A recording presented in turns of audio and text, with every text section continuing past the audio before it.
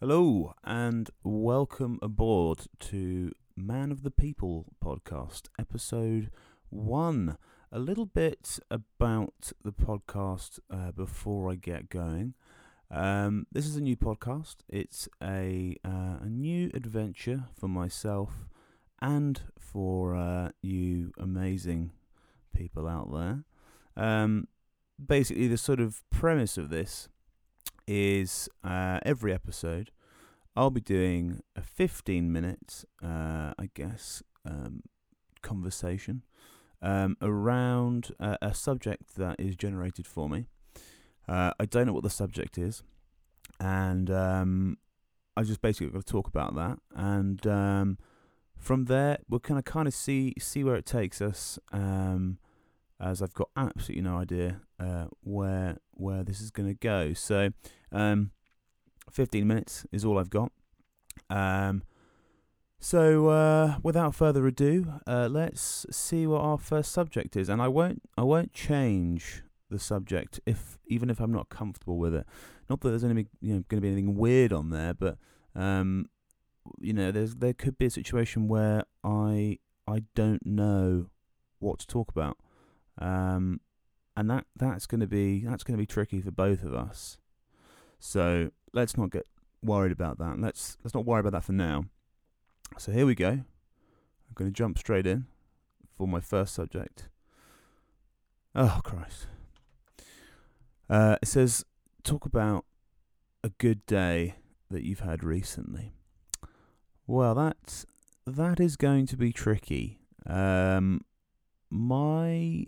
As of last week, I was actually made redundant from my full-time employment, which has led to things being a little bit more downbeat rather than upbeat, as being made redundant would do, I think, for anybody. Not that I particularly cared about the job itself, which is, I guess, maybe a good thing. But I guess everything from there has been slightly tinted with a bit of blue. So I guess I was kind of glad. But today is the 16th of December, so we're just about a week away from Christmas. And yeah, it happened on the 12th. So I've had the weekend to kind of sit with it and see how I'm getting on. And I'm a pretty easygoing guy, actually, to be honest. So I don't really care too much about things like that. I'm certainly not in a position where I'm carefree financially, so I probably should be worried. But what's the point? I suppose. What's the point in being worried? So yeah, given the current circumstances, it's pretty difficult to sort of put your olive branches out there, put your hands out, feelers out to find any other employment at the moment, because nobody wants to talk to you about it. It's completely dead out there. But saying that, good days I've had recently. I guess the day before I was made redundant, I went down to Hampton Court Palace. Bit of a culture vulture, I must say. Went down there, and I have been down there once before, but I was very, very young. And it was great, actually. I have to say, quite expensive. So I drove there, which is not why I think it's expensive, but I drove there. It was about maybe half an hour, 40 minutes in the car for me. Got there, and sorry, I have a frog in my throat then. Got there, and it was £25 per person. Now, I don't know about yourselves, but I find that considering nobody lives there anymore, they should probably let you go in there for free.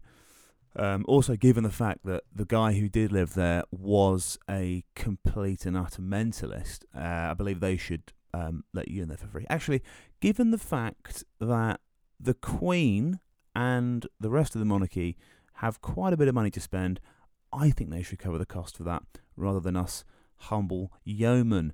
And if you're wondering what a yeoman is, I cannot remember, but I saw it written on something. I'm just going to look that up for you guys because I want to give you as much information as I can. Okay, a yeoman. A man holding and cultivating a small landed estate, a freeholder.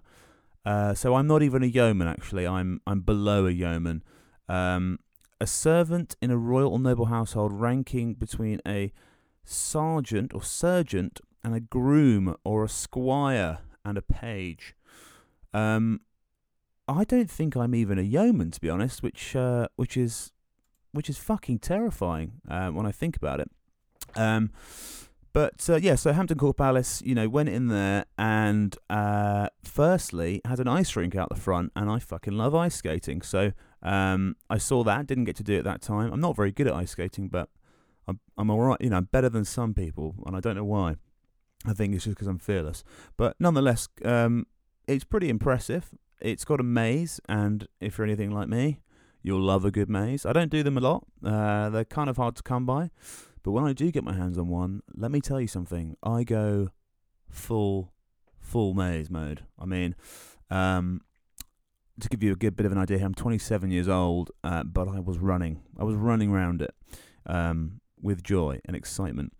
So did the maze first because we got there kind of late. The time of year we're in, December, it gets very dark very quickly. So we got there about 3ish. We knew we had to tackle that maze. We had to take that maze on at the very beginning. So we did the maze, and that was great.